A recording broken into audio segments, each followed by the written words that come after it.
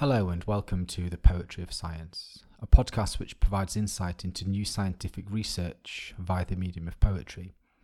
I'm your host, Dr. Sam Illingworth, and each week I'll be introducing you to some of the latest scientific findings and sharing a selection of science-themed poetry. This episode explores new research which has found that rising temperatures brought about by global warming will lead to a reduction in snowfall across the northwest United States by the end of this century.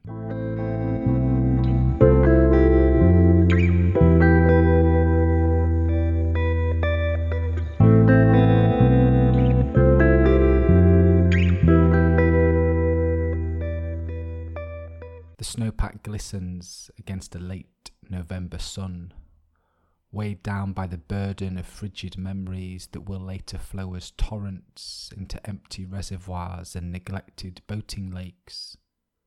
Searching for patterns in this frozen future fabric, we weave potential snowfall across rocky murals of pixelated pigments, the coarseness of our approach hinting at the threadbare canvas that lies ahead.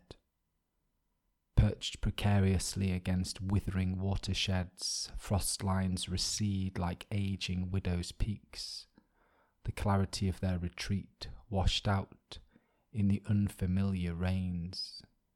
A century of frost, trapped between the liminal spaces of earth and sky. This poem is inspired by research published in Geophysical Research Letters, which has found that snowfall frequency is declining across the northwest United States. In the northwest United States, global warming poses a serious risk to the mountain snow which helps to supply fresh water across the region. Snowpack, a massive lying snow that is compressed and hardened by its own weight, acts as a natural reservoir, providing water throughout the drier summer months and impacting the water supply, which in turn can affect agriculture, wintertime flooding, and recreational activities such as skiing and boating. Rising temperatures will likely lead to an increase in the proportion of precipitation falling as rain instead of snow, and so using climate models to determine the future snowfall in this region is very important in trying to understand how the water supply will be affected. Unfortunately, these models are generally quite coarse and find it difficult to accurately calculate local changes across mountainous landscapes. This new research proposes using changes in freezing level to better model future snowfall frequency across the region. The freezing level is defined as the lowest altitude in the atmosphere over a given location at which the air temperature is 0 degrees Celsius, and as such it indicates where falling snow begins to fall as rain. The transition from frozen to liquid precipitation can occur over a considerable vertical distance as a result of different atmospheric processes that occur when air passes over a mountain range. In order to account for this, and to more precisely identify the effective altitude at which snow transitions to rain, this study adjusted the freezing level by 300 metres to compute a snow level across the region.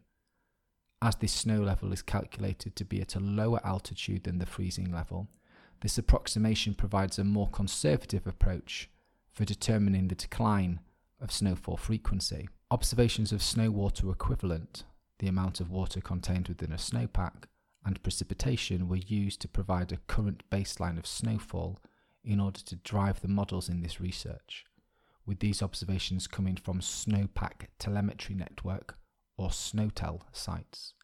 SNOTEL stations are often used to monitor water availability in mountainous regions, and in this study, 157 SNOTEL stations across the northwest United States were used. This new research predicts that by the end of the 21st century, over 90% of these SNOTEL stations will continue to receive snow, but that many of these locations will experience more than half of their wet days as rain, meaning more precipitation will fall as rain instead of snow. The overall findings for this study were that by the year 2100, warming temperatures will have resulted in a significant decline in the average snowfall frequency across the entire northwest United States, and that this will occur at a much faster rate if greenhouse gas emissions are not reduced dramatically. Now that you've heard the science, let me read the poem to you again.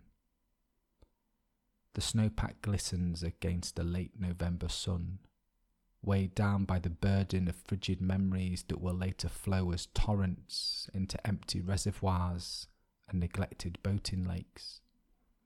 Searching for patterns in this frozen future fabric, we weave potential snowfall across rocky murals of pixelated pigments, the coarseness of our approach hinting at the threadbare canvas that lies ahead. Perched precariously against withering watersheds, frost lines recede like aging widows' peaks, the clarity of their retreat washed out in the unfamiliar rains. A century of frost trapped between the liminal spaces of earth and sky.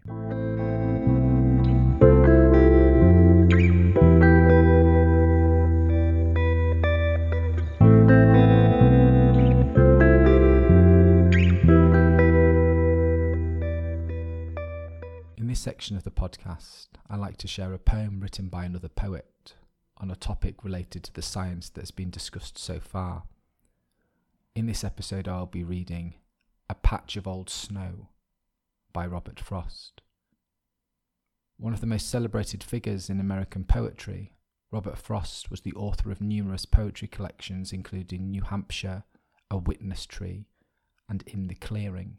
Born in San Francisco in 1874, he lived and taught poetry for many years in Massachusetts and Vermont. He died in Boston in 1963. In this poem, Frost notices a patch of snow on the ground and immediately concludes that it is something else. To Frost, the snow was once a beautiful symbol of the winter season, but now, after a few weeks on the ground, it is as dirty and forgotten as an old newspaper. In this poem, we can see that Frost feels guilty about this, telling us that he should have recognised the beauty of winter whilst he still had the chance. A Patch of Old Snow by Robert Frost. There's a patch of old snow in a corner that I should have guessed was a blow-away paper the rain had brought to rest. It is speckled with grime as if small print overspread it, the news of a day I've forgotten, if I ever read it.